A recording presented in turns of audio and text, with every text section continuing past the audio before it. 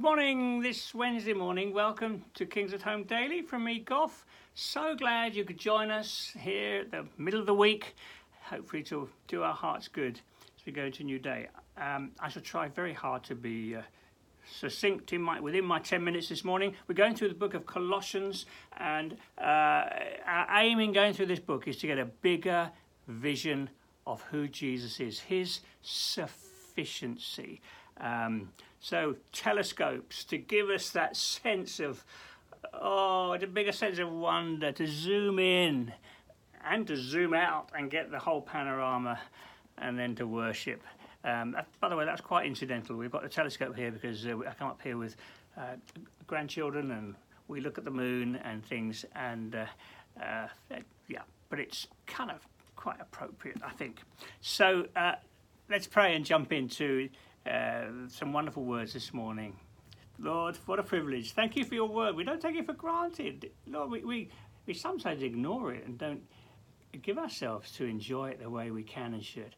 But this morning we're going to take these moments to open your word, and we pray, Holy Spirit, you would open the eyes of our hearts to be blessed. In Jesus' name. Amen. Okay, so we're in Colossians 1. I don't know where we're going to get through this book. It's so rich. We're at around about verse 17, but I'm going to go back to the beginning of this wonderful hymn, verse 15. The Son, the Lord Jesus, he's the image of the invisible God.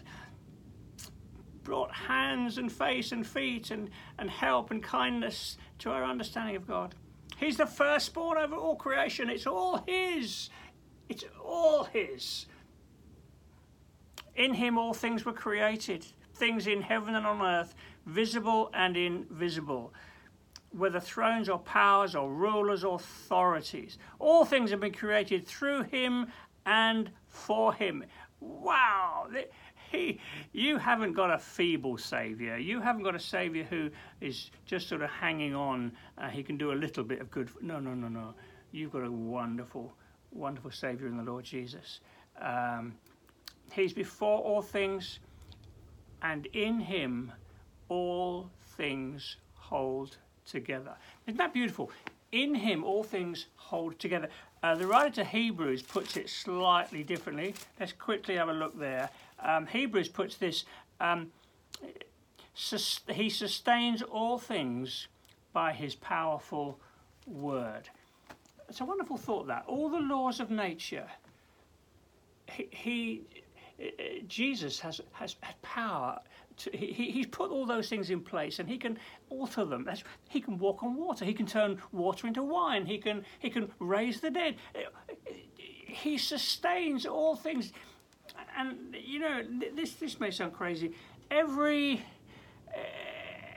atom in all of creation is under the authority of the Lord Jesus. You've got a wonderful Saviour. This is the truth. This is the God we have. This is the Saviour we have. That's what it says here. All in him, all things hold together, and that includes you, your life. When you become a Christian, how comforting is this in a broken world, to know that he holds all things together by the word of his mouth. He just as he said, let there be right at the beginning, creation. He can speak over your life and mine. This is who he is. Now, there's implications to this. It should give us a sense of wonder and security. Lord, my life is secure in your hands. Every molecule, every part of my being, seen and unseen, is in your hands. What a wonderful thought. Especially when you're ill, unwell, in uncertain circumstances. Thinking through the centuries, when you're being tied to the stake for your faith, thrown to the lions, whatever. What a wonderful thing. My life is in your hands. Oh, isn't that good? Now, there's two implications. There's two possibilities here. We can either worship him, or we can curse him or question him, perhaps to put it a bit more softly. Which one are you going to do today? You can worship him, or you can question. I won't say curse, because of course you wouldn't do that. Which one are you going to do? You see, because it's quite difficult when things don't quite go the way you want them to go. When you lose someone very precious to you, and of course you will say, why, Lord, you could have stopped that. Why did you not do that? Why? And of course Job famously did that. He was never told off, by the way, for his questioning. Oh, Lord, why did you do that? But you know, the one thing I love about Job is actually we use the words, some of his words from the first chapter at funeral services. For the Lord gives, and the Lord takes away. Blessed be the name of the Lord. I mean, that's huge. That's what Job did. End of chapter 1. That was his heart. In other words, he worshipped in the face of God's sovereignty. Yes, he moaned.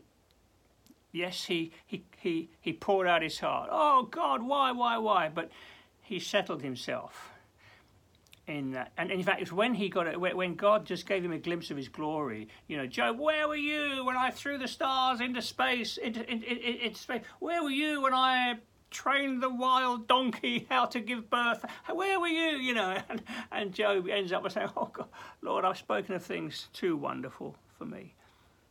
And you see this is what it means to have a big vision of the Lord Jesus. In one sense, a little bit dangerous. You can worship, or you can end up. I was going to say cursing, but that's not the way to. But you know what I'm saying. You can end up in one of those two situations, and of course the line we want to take is to worship.